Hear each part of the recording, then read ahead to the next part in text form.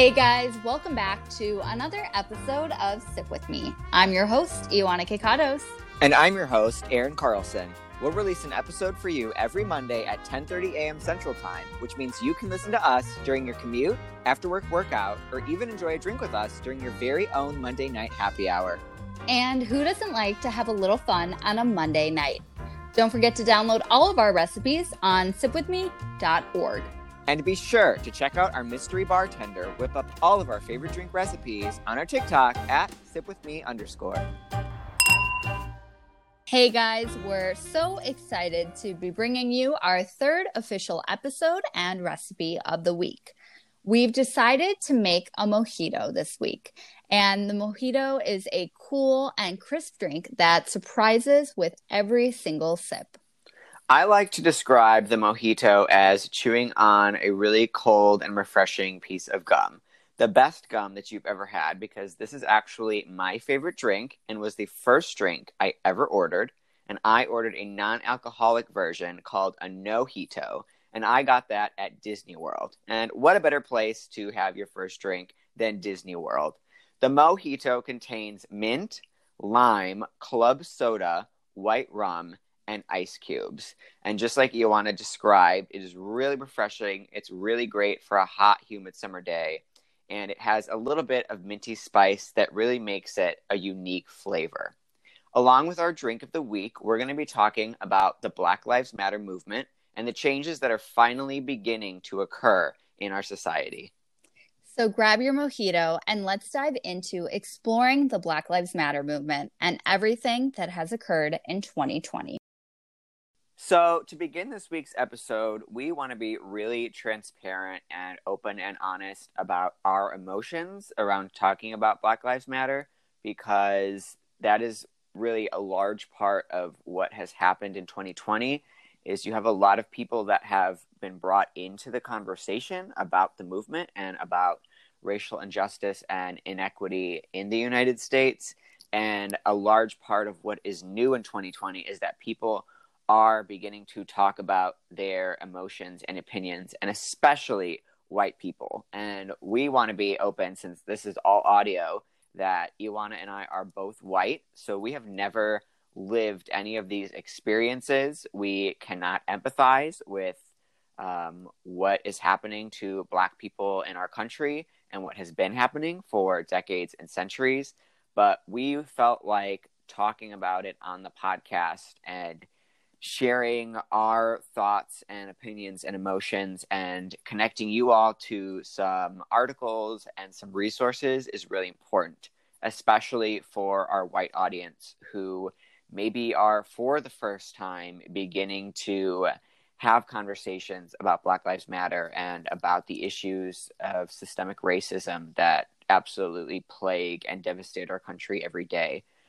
And so we wanted to begin by putting that out there, that we are not experts. We have not personally lived this, and we are not perfect when discussing this. So there could be mistakes in the language we use. There could be things that are not completely correct or politically correct, but we wanted to tackle it as best as we can and put in that effort, because part of our duty and your duty as possibly a white listener is to be active and to be engaged and to do some of the heavy lifting that we have made Black people do for decades as they fight for continued formal and informal equality and civil liberties and equal rights every single day. And so I wanted to start by just talking briefly about the history of the Black Lives Matter movement, or hashtag BLM, which is everywhere this year. The Black Lives Matter movement is a formal, organized movement. It is not something that is just kind of out there. It's not just a hashtag. It's not just a phrase that gets thrown around on TV. It is an organized thing. So the BLM movement began in 2013. That's when it was formalized. 3 Black organizers actually came up with the idea, came up with the hashtag, and really put energy and momentum into the movement and to the project after the acquittal of George Zimmerman, who was the murderer of Trayvon Martin. And so that's kind of when the movement began. You had that, and then other incidences, other murders, and other conflicts that were occurring with police and between white and black people and white and black communities.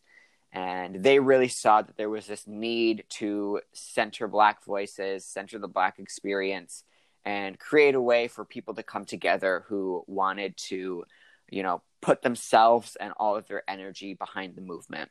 And so that's really when it kind of really blew up. Now, today, they have more than 40 chapters throughout the United States. I know we have one here in Chicago. We might have multiple. But they've really grown a lot over the last, 7 or 8 years now almost. And they've really done a lot of advocacy work, a lot of messaging, and a lot of organizing, especially at the local level.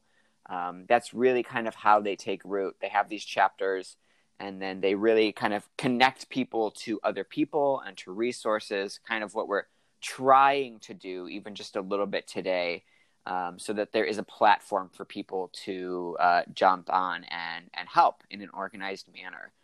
What's really interesting is that they are especially focused on trying to bring attention to the experience of Black women and Black trans women who can face especially horrific discrimination and poor treatment, mistreatment, even the amount of violence that takes place against Black women and Black trans women compared to others in the Black community is much. It's a lot greater, and there's a lot more force behind it in terms of how often and how devastating it is. And so it's really good that they bring attention to that, because it is something that, especially in the mainstream media and in white communities, people that talk about BLM and talk about inequity and injustice, it's something that can fall through the cracks, because it does take a deeper approach and a more aware and educated person about the movement and about the Black community to have a conversation about it and to ultimately make progress on that front. And so they've been doing a lot of really good work, bringing a lot of attention to the issues we have, and especially in the last year or two, and especially under the Trump administration, things really have picked up, and now you have this national movement that has kind of brought a resurgence to Black Lives Matter, and to the defund the police movement, and conversations about police, about schooling, about healthcare, about childcare, education, if I didn't mention that. All of these different arenas of life that we as white people take for granted as being safe, as being funded, as being staffed, as being accessible. Those are all things that are systemically and purposefully over the centuries, as America has grown and has been built on the backs of Black people and of mistreatment of minorities and on slavery. It's something that needs to be addressed, and it needs to be forced to be at the front of people's minds, and it needs to be at the dinner table every night, especially in white homes. And that's what's really different about this 2020 movement, is that the narrative has switched among corporations, among white people, among small town, rural America. People are waking up and are realizing the reality of what America really is and what people of color face in this country every day. And that's really what I want to bring attention to for my piece. And so to do that, I found an article from NPR, which is titled, appropriately, "Why Now White People?" And what they tried to do was really kind of dissect why 2020 is a different moment for a lot of white people that never had these conversations before, never posted about it, never donated, never volunteered their time. Why are people actually showing up who didn't show up before? And there's a couple of really interesting reasons. And you will probably not be shocked at some of these.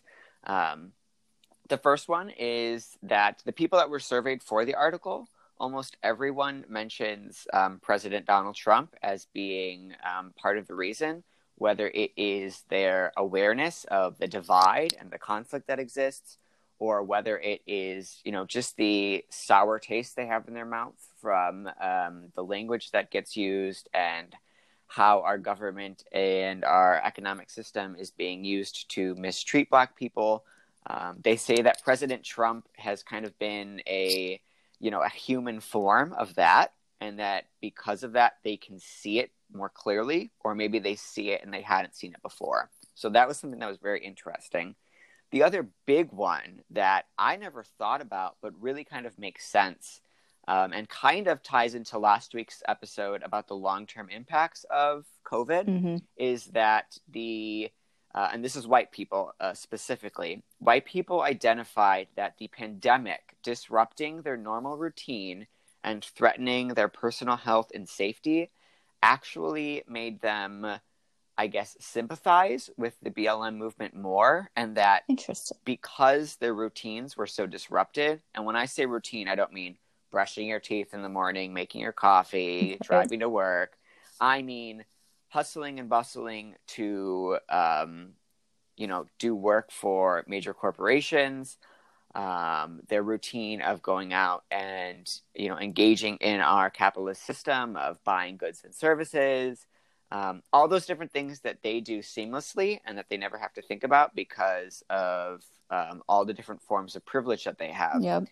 All of that kind of sustains that like blind eye mentality, or like, look the other way, that all kind of stopped, and everyone's sitting at home and really engaging in a much more cleansed way with what's happening in the world. And so now you have BLM that is, not only is it all over the news, not only is it on TV, not only are cultural icons, celebrities, politicians, bringing attention to it and talking about it for prolonged periods of time.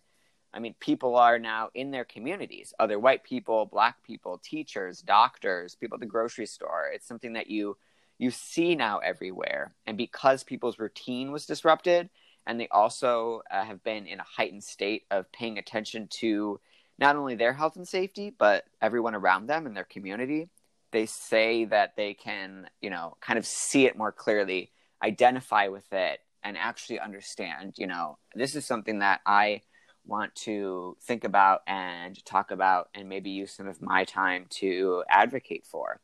And so that was really interesting. The idea that we have all these distractions in front of us as white people, whether that's our jobs, our vacations, all the stuff that we buy, all of the media we consume, and that, the lockdown and COVID really kind of took away those distractions. And it really makes you think, what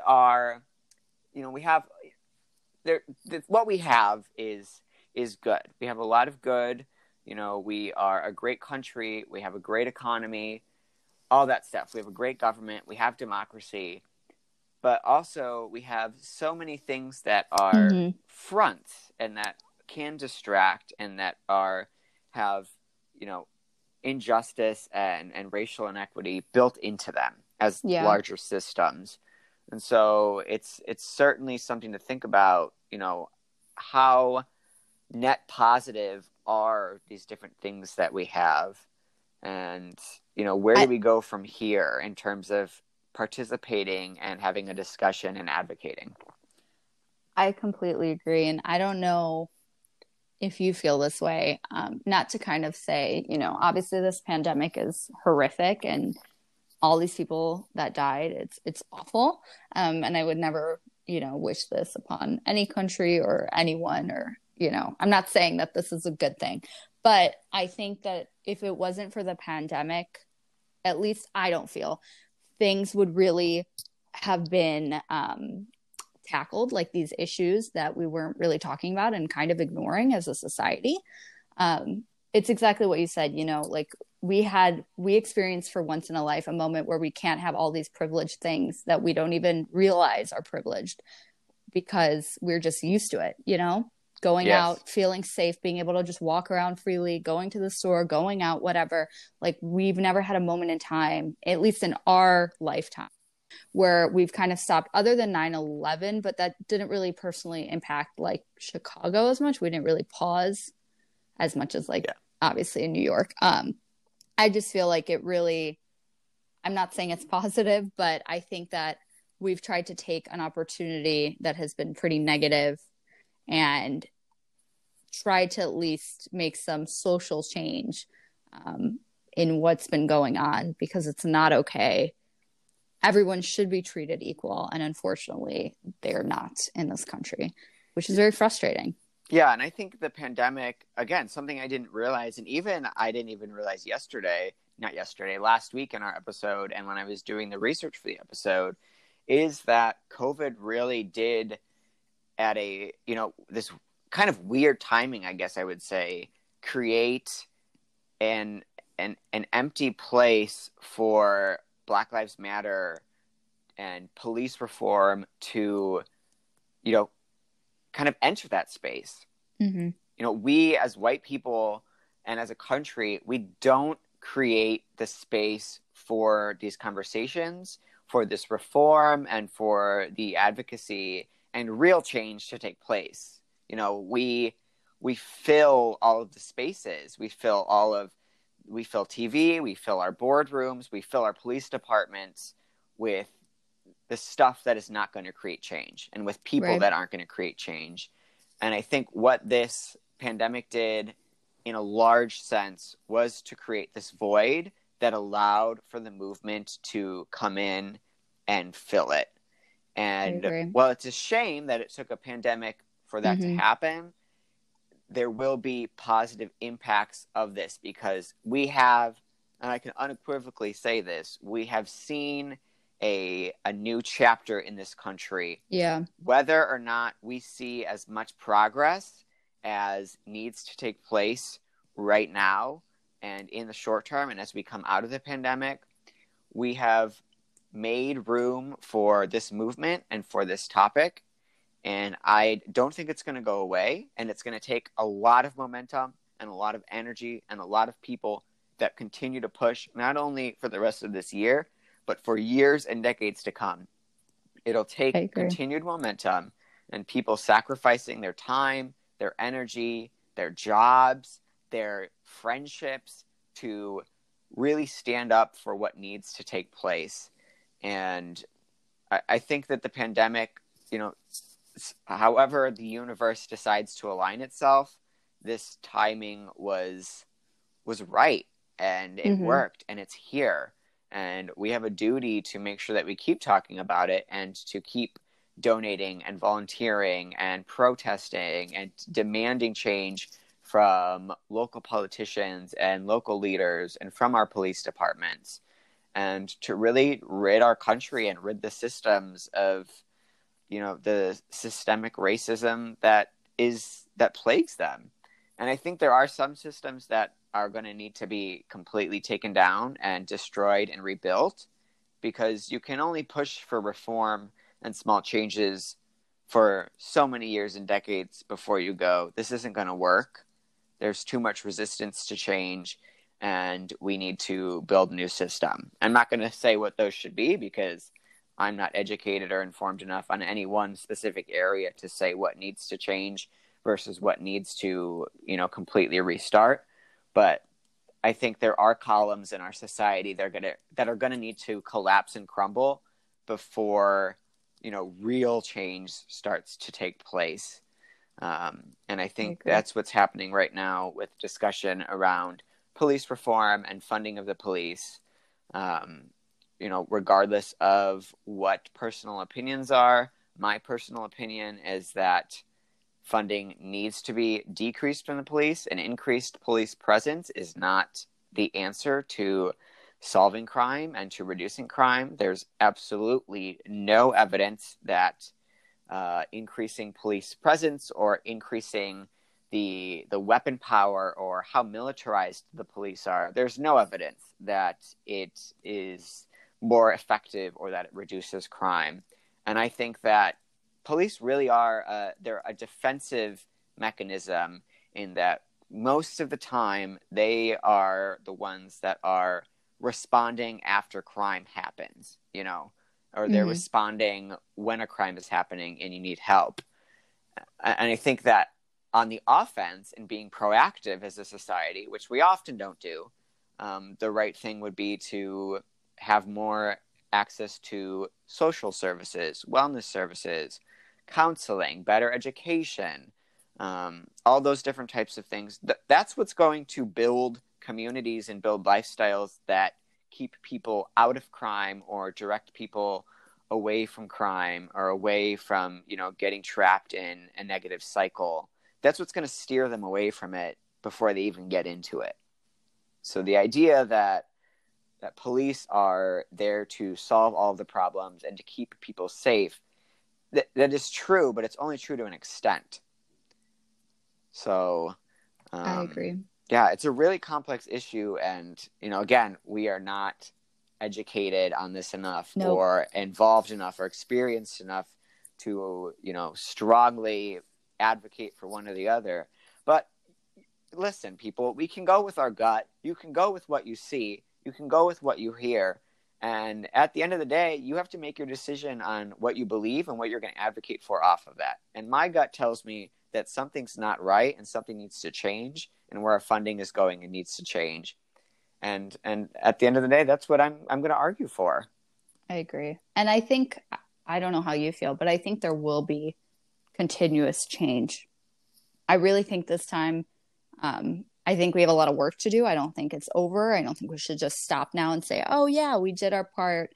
Let's not still talk about it and take action to solve this ongoing issue that's been happening in our society for years and no one's really talked about.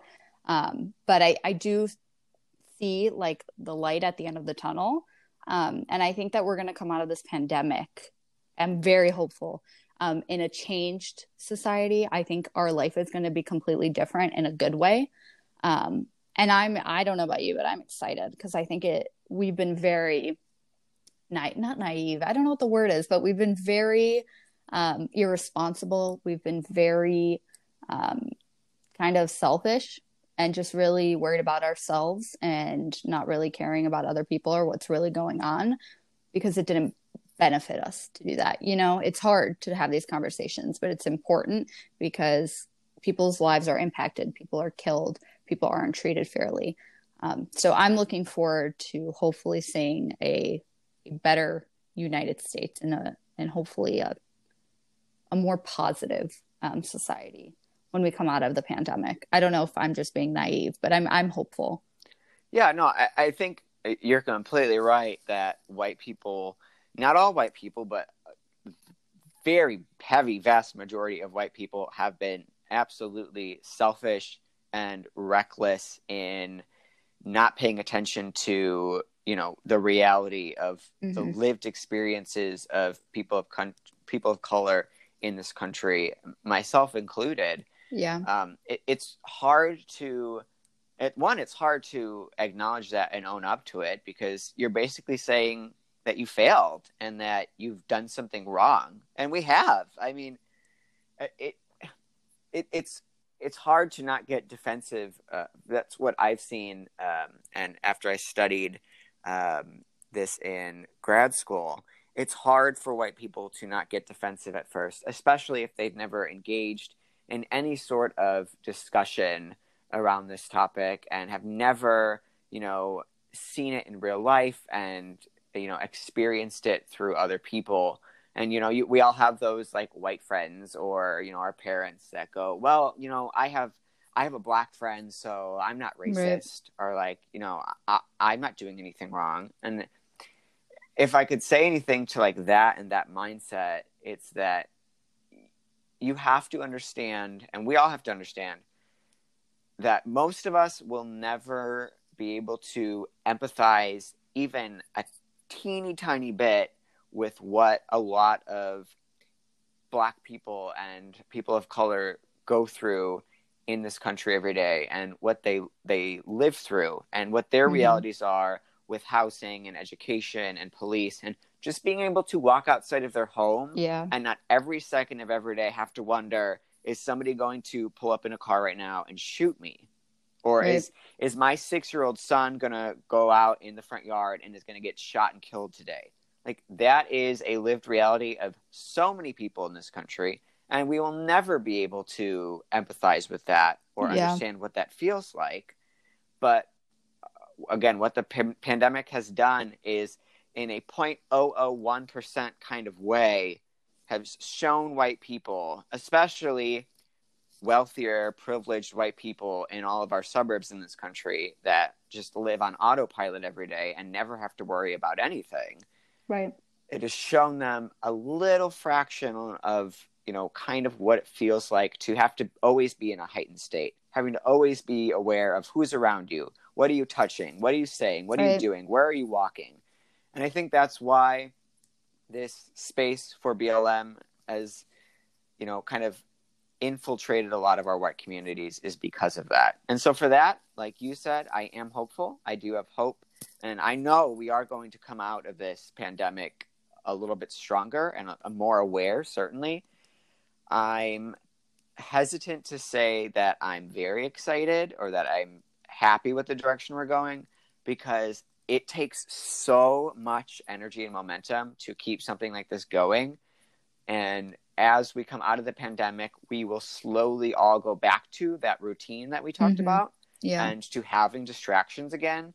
And it will be very easy, and it will happen to the majority of people, especially white people, that this will go way, this will be number 26 on their to-do list. Right. And it will lose a lot of the momentum behind it. And as white people, we have to continue to show up, because Black people have been doing the heavy lifting, and they have been educating us for way too long.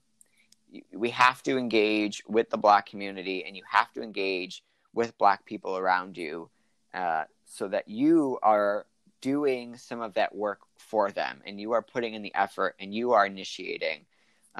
Far too often, it is Black people asking for help, Black people taking charge, and having to, make it their number one or number two priority.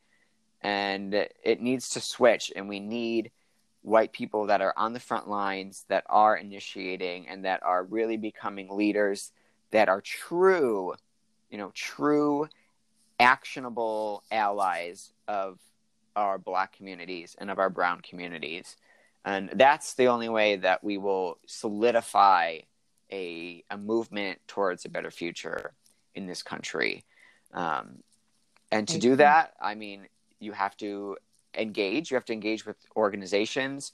You have to support programs, support protests, post on social media, use your body and use your time to go to protest and to have conversations with other white people and have conversations with Black friends, Black family.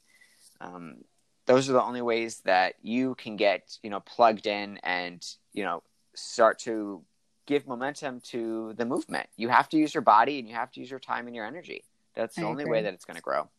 And everyone has a platform, regardless if it's on social, it's the people it's your friends, it's your family. Like, use your voice, use whatever platform you have, whatever audience you have, to speak about this, inform people, and try to get people to understand why this is so important, and why there needs to be change. And I think just support your community. I mean, like, support programs, support organizations. You shouldn't just be posting. I noticed this. And it is hard with everything going on, to continuously post, but we do need to make an effort to at least try to create change. And so I've noticed, people were very on board, at least people I was following, posting things initially at the initial protest. But I have seen already, and it's exactly what you said, once we go back to kind of what the normal is, distractions get in the way. It's not their top priority. But I've seen kind of people, forget. So don't forget, do your part, support, donate, help people, speak, inform people, do your part to make sure that other people are educated and know what's going on, and hopefully we can make a change. And one of the biggest ways to help is to, again, show up with your body and show up with your dollars. So money is one of the biggest, weapons for good or bad that we have in this country. And that is a discussion for another episode. But use your money and put your dollars where your mouth is. Donate to organizations that are doing this work. Donate to bail funds, progressive advocacy organizations. Volunteer your time. You have to do that. You have to do that to show up and prove that you are really behind this movement, because it takes a lot of capital and a lot of resources to drive the people that are doing the hard work and that are, keeping these things alive and moving. And, also we have to remember that we have to, especially right now, as so many small and medium-sized businesses are just absolutely in turmoil during the shutdowns and during COVID, we have to remember that we really have to emphasize supporting Black-owned businesses. And Ioana, I know you have done some research. You've talked to some people in the Chicago community. What did you find? And do you have any recommendations or any businesses that you can share that you would recommend people go out and, support?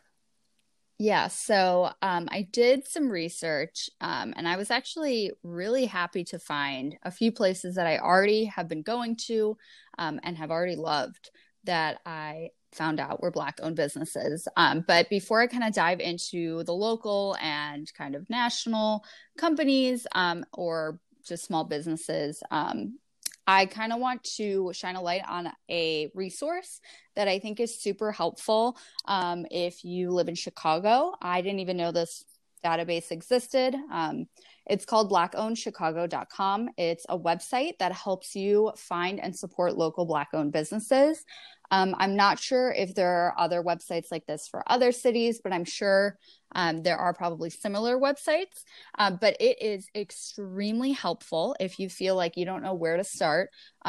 It's very, very helpful. It allows you to search by category. So if you're looking for a salon, clothing, restaurants, it gives you so many options of a wide variety of businesses in Chicago that you can support that are Black owned. And it's pretty amazing. And I think everyone should know about it. At least check it out and try to support a local business. So I'm going to start with local Chicago businesses. And this is honestly one of my favorites. It's a restaurant. And I had no idea that it was even on the list of Black-owned businesses in Chicago. And I'm so happy. It's called Batter and Berries. It's a restaurant in Chicago. And it is the best breakfast in Chicago. It's very well known. There's always a huge line, really hard to get in on the weekends. Now with COVID, obviously things are a little different, but it is always busy. They're known for their world famous French toast flight. And I don't know about you, Aaron, but I love French toast or anything breakfast all the time. And it's really amazing. They've done a really good job of creating a restaurant that is vibrant and has super fresh food that really has people coming back over and over again. And not just in Chicago. I mean, people come out of state to come to this restaurant. So just kind of some background. It was established in 2012 by Dr. Tanya. I'm so bad with names and just basic, like regular names because I'm Greek, so bear with me. Dr. Tanya and Craig Richardson. And they had a desire to add an eclectic world-class restaurant to the vibrant Chicago brunch scene. And that's honestly exactly what they did.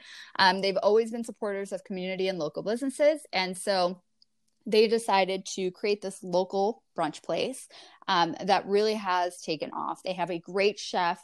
Again, I cannot recommend their waffles. I don't know about you, but I also love waffles. So if you're in Chicago, I know now with COVID, they did stop indoor dining, but there's outdoor dining and you can Uber Eats or Grubhub food to you if you're in the city. And if you're not in the city, but you're in the surrounding suburbs, you can always drive into the city and pick up for carryout.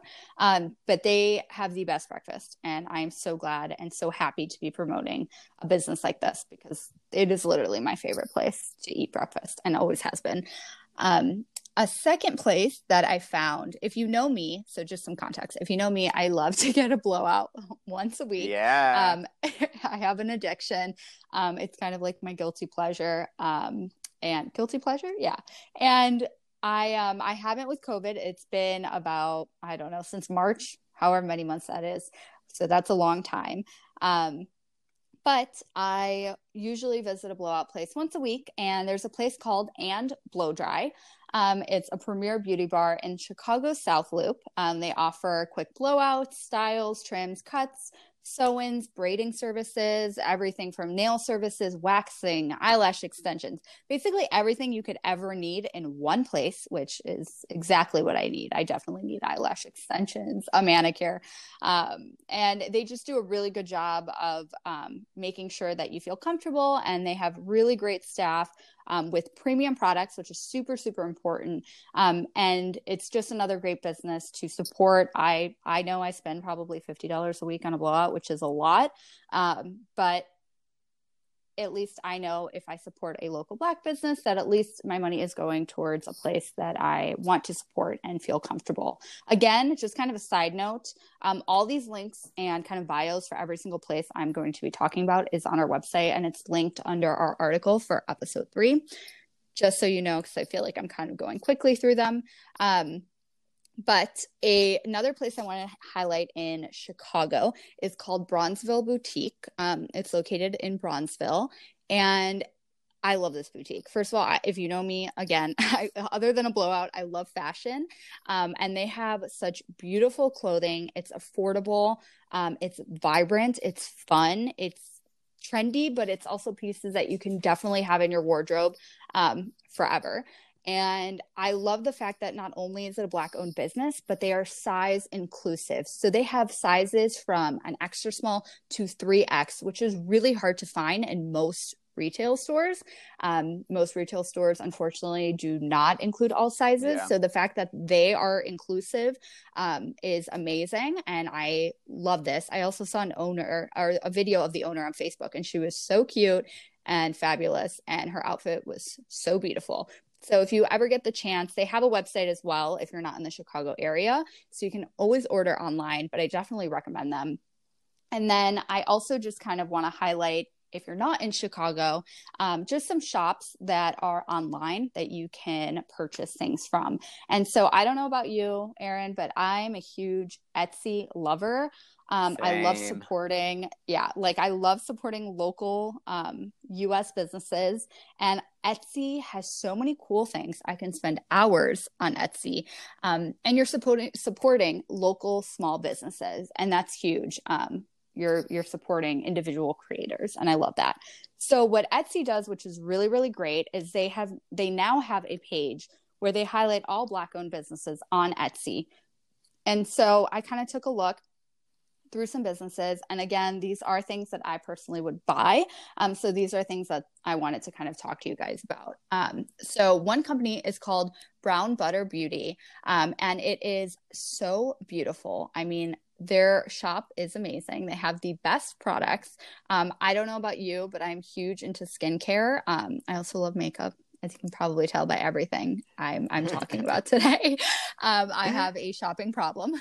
So they do a really, really good job of using natural ingredients, which is a big issue in a lot of companies, is that they don't use organic and natural ingredients in skincare, which is actually really bad. But just some background on this company. It was created by Christine Gant, and she wanted to create a small batch beauty lifestyle brand that would promote products that are, again, plant-based. And so she is based in Brooklyn, which is great. It's a local, not local here, but local New York company. And she was inspired by her deeply rooted love of nature and plant life. So she uses natural oils, roots, clays, botanicals, essential oils, and safe fragrances to create unique products with a spa feel. And I think it's so important to highlight again, she uses clean products, which is really hard to find in a lot of our mainstream products that you can find at Walgreens or Target. Unfortunately, they're most likely filled with fragrances and things that can clog your pores and just actually do damage to your skin rather than help you. And so she is also a full-time photographer, which was really cool to see. That's kind of how she started her company. She was working full-time as a photographer, and then she started creating these products and sharing them with her family and friends, and then started to sell them. And in 2007, she started selling online and received so much feedback that she decided to expand her product line. Her goal is to create natural, clean formulations, and she has very specific guidelines, which I love, that carefully limits the amounts and manner in which fragrances are used in her products. Again, fragrance really is not great for sensitive skin. It's pretty unnecessary in product. So it's great to see someone who's taking her passion and making clean, good products for people rather than just selling a product that, you know, can make a company money, but it's not really good for you. So I definitely recommend checking her out. It's amazing. She has a great website. Another company that I'm actually like obsessed with. I also love earrings. And I just love everything. But this company is beautiful. So it's called 1156 East, which I love that. It's based in Louisiana. And the name 1156 East actually started for the person who owns this company. It started in a place of where her passion and creativity were born. So it's an address, and it's dedicated to her grandmother who fueled her passion, which I love. And she creates handcrafted wearable art statement earrings. And I love earrings. If you know me, you know I always wear like fun, crazy earrings. Yeah, you do. All the time. Like on Big Halloween. Ones. Yeah, like really big on Halloween. I wear skeleton ones. But I like it's kind of hard finding really good handcrafted jewelry, I have found, in the US. And so her brand is amazing. If you get a chance, it's 1156east.com. It's linked in our article. It is amazing. And the fact that every single one is handcrafted is awesome. Also, it's very affordable. I don't know about you, but I have found that statement earrings can be $50 to $100, which is a lot for one pair of earrings, especially when it's costume jewelry. So you don't want to invest that much money into it. But she has earrings from $15, you know, up to $50, but she has, you know, pretty reasonable priced pieces. And for the work that she does, it's amazing. I would consider her brand even better than Bauble Bar, which is a pretty mainstream jewelry company that I've bought earrings from. And if you get the chance, check it out. Even if you don't buy anything, just look at it. It's beautiful. Her website is so well done. I really, really love it.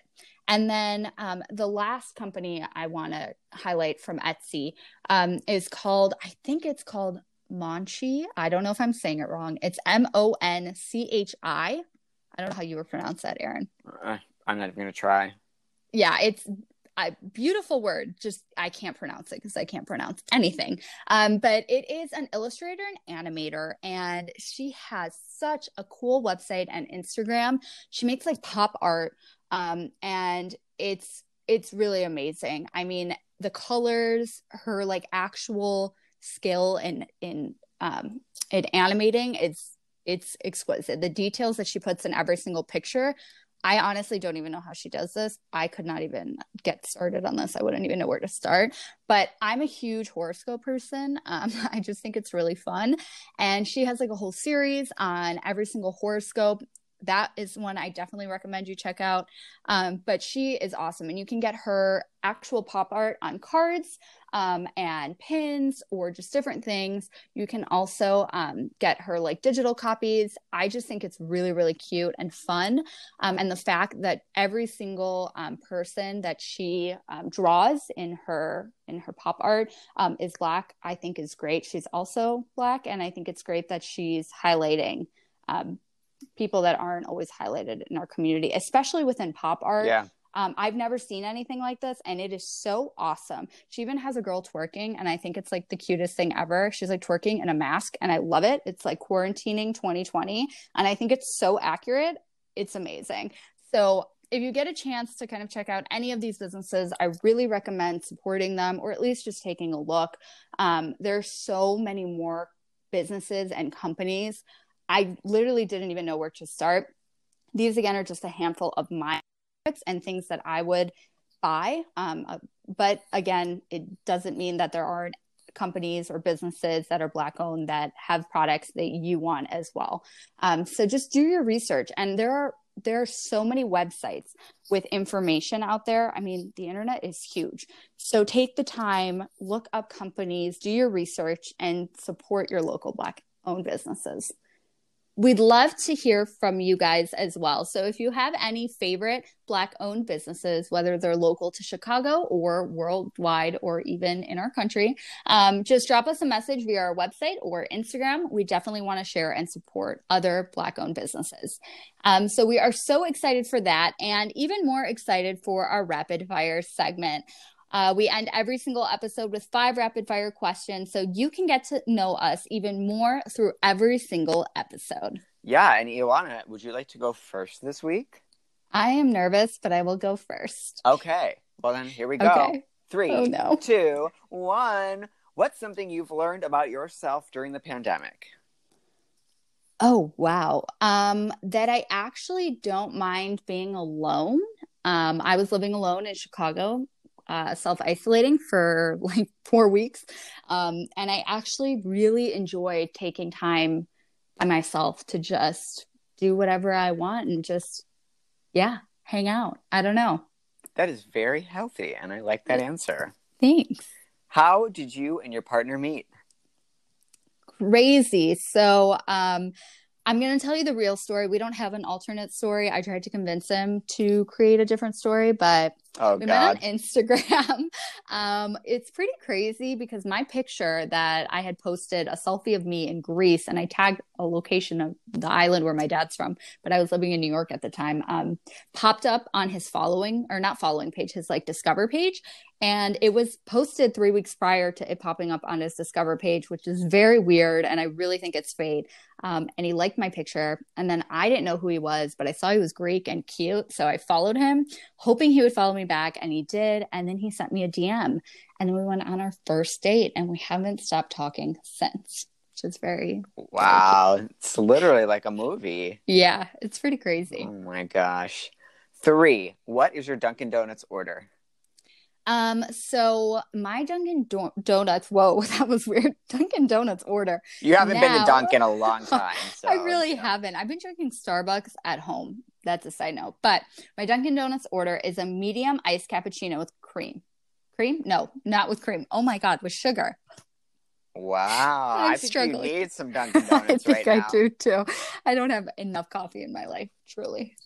And do you get any food items when you go? Yes. So I have an addiction to bagels. I've had this addiction since I was 14. I've had a bagel every day of my life, unless there was a pandemic, the polar vortex in Chicago, or I was in Greece and we didn't have bagels. But other than that, I continuously have a bagel, plain bagel. I've now upped my game and add a little butter to it. It's changed my life. Something as simple as that. Yeah.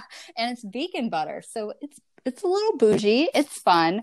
And I think it's good for me. I think I have an addiction though, because I was putting on like slabs of vegan butter and my boyfriend was like, is that cheese?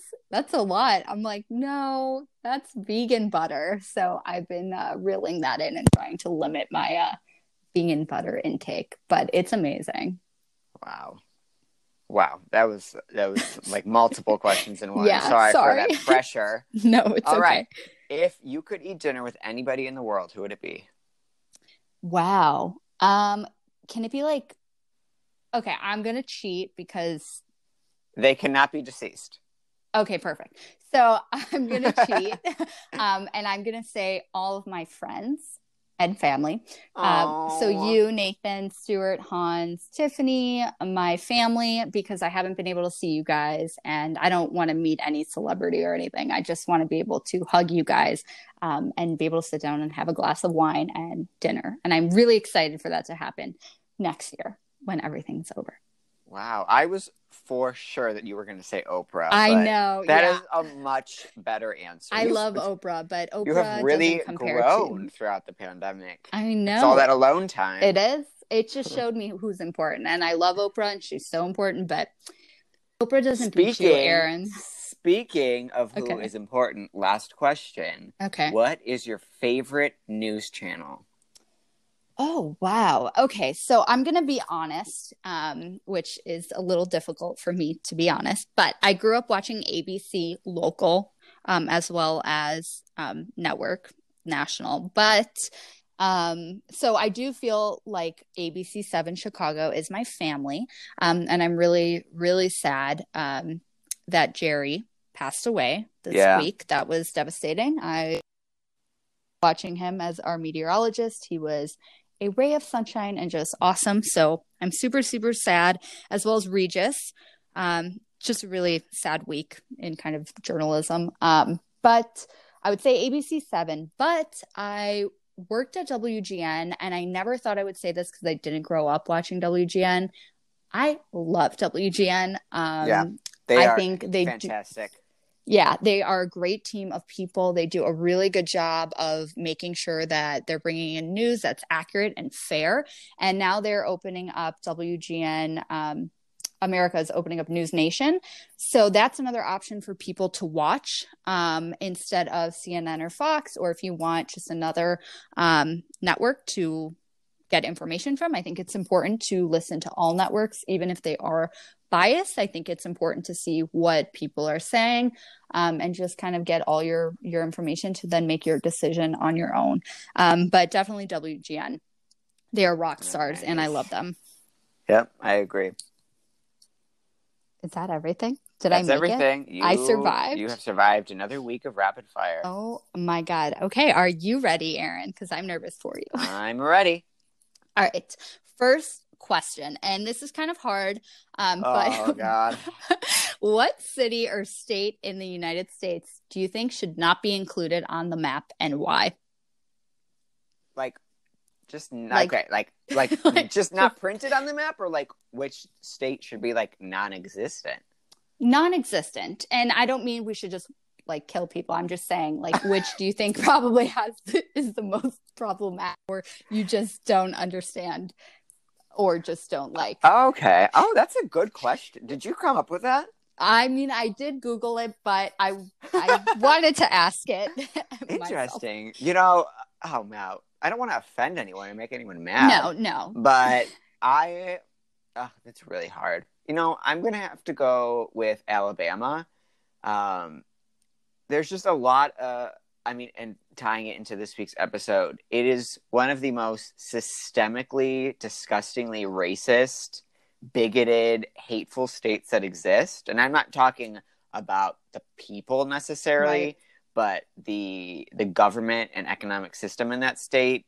Just, it makes me feel nauseous thinking about it. So, and I know they're never going to change no matter how much the country progresses into the future of where we want to go. So I would have to go with Alabama. Good answer. I've never been, so I don't know. Don't go. Yeah. Don't go. I don't feel the need to. I was afraid when I was there, and I will not be returning. Okay. I have felt that way in many states, unfortunately, which I will not name. But okay, good answer. I accept, and we love it here. All right, number 2. Are you ready? Yes. Which of the presidents was your favorite, and why?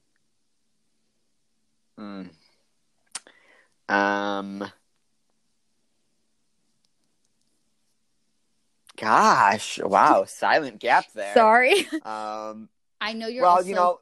Oh, sorry. Go. There's a lot of discussion around the presidents, especially those who lived, a long time ago, and what we've been taught about them in school, in the white narrative-dominated school system we have. Honestly, I'm going to have to go with Obama. I mean, I think he was an effective leader. I think he was positive. He was motivating. I think he did a lot of great things for the country, especially Obamacare. And beyond that, he didn't really have any large scandals or, didn't really have any big gaffes. I mean, I'm not going to discuss the current administration and the thousands of things that have happened. But, you know, you have Bush, who, you know, made a lot of really bad mistakes. Clinton, who was just, you know, kind of I mean, we don't even need to talk about Bill. We just know. Then you had Reagan, who, again, I won't share my personal feelings. I don't want to get political, but, you know, vomit. And then, you know, just the list. There's been a lot that have had a lot of issues that don't get discussed. And I feel like Obama was a pretty honorable, pretty straightforward leader in terms of what he did. So I'd have to go with that. Love it. Great answer. Okay. Are you ready? Yes. What do you love about Nathan? He is very genuine and authentic. We both are always ourselves, no matter whether it's good or bad. We always know what we're getting, and I always know that he's going to stay on his brand, and he's going to be, you know, grounded in morals and in a belief system. And that makes me feel really safe and comfortable. He's also really funny. He's really fun to be around. Obviously, he's really hot. Oh, yeah. Yeah, I don't know. I just like the way he makes life a lot more enjoyable. Oh. And, you know, we talk about it all the time, but like we'll be sitting in bed, you know, we always think really deep, you know, we think about space and time and all those abstract concepts. But, you know, I bring up a lot, and you know this, I bring up a lot how short life is and how fragile it is, and how, you know, and Nathan said this to me one day and it blew my mind, that we were not alive for billions of years, you know, if time is even a real thing. But, you know, we're here for, you know, 60 to 100 years if you're really, really, really lucky. And then after that, you're not going to live again for billions of years or possibly even eternity. Right. And how short that makes you realize life is, and that, you know, as partners, we have to enjoy it every day and enjoy our time together and not let the little fights and things get in the way. So I'm glad that we both kind of share that. I love Nathan too, and he's amazing. And if he's listening, I love Michael. Oh, look at us just loving our friends' partners, and oh my God, it's amazing. I do want to kind of just say that what Nathan said is so true. There's a saying in Greek, and it's called "Life is a hole in the water." Basically, it's like nothing. It just disappears. And then you're gone. And not to sound really depressing. I know. I always say that. Like, I'm not trying to be a pessimist or like make people get really sad. But especially, again, tying it to this week's episode, the amount of distractions that we have. I mean, there are some people that just like literally live as a robot and just do and consume and never stop and think about like really what life means. And it's crazy to me that some people do that. I mean, everyone can do what they want with their life, but like, whoa. Yep, I agree. So next question kind of goes off the fact that Nathan's a teacher. So if you could be a teacher, Aaron, and teach one subject in school, what would it be? You know, I am maybe not what I would teach, but I'm a total advocate for, especially in middle schools and high schools, we need classes. Okay, you know, forget science, math, language arts, all that stuff. Like, yeah, that's great. Like, it's part of our education system. We don't teach people how to adult and how to like live life and function in society. Like, we teach all these weird like science concepts, and you know how to like add letter symbols together and find decimals and all that stuff. But we don't teach kids how to like pay bills, how to do taxes, how to think critically, how to like engage in discussions about diversity, like how to handle insurance, like all this stuff. Like, and then we just like throw them into the like shark waters and say, okay, go out and get a job and be successful and blah, blah, blah. So I think I would teach like a life skills class, because I think it's a shame that we don't have that, and that kids spend so much time in the classroom, but they don't learn, you know, real hard skills that they need to survive in the world on their own. I agree. All right, last and final question. It's kind of random. So, would you rather wake up to an air horn blowing in your ear every day, or wake up and have to run 4 miles every day? Well, I already go for runs, so Wow, you're that taking sounds them kind of 4 miles, nice. Aaron. Yeah, I was 4 miles, that's a lot. And I usually like to have my coffee and like wake up before I yeah. run. But I think I would go with that one. I admire you. I want to be you. I would choose the air horn. To be honest.